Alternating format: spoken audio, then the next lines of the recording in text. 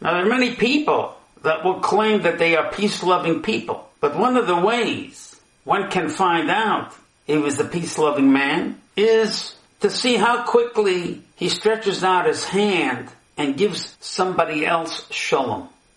Or does he wait for someone else to stretch out their hand and only then does he give them shalom? When you want someone else to stretch out their hand first, that's gaiva. That's not what Aharon did. Aharon did not wait for someone to stretch out their hand to him. He stretched out his hand to them first. And there's a tremendous reward for that. We are taught that Kol HaMagdim Shalom L'Chaveira, whoever greets his friend first with Shalom is Marichim L'Yom B'Shneisav. Hashem gives him a long life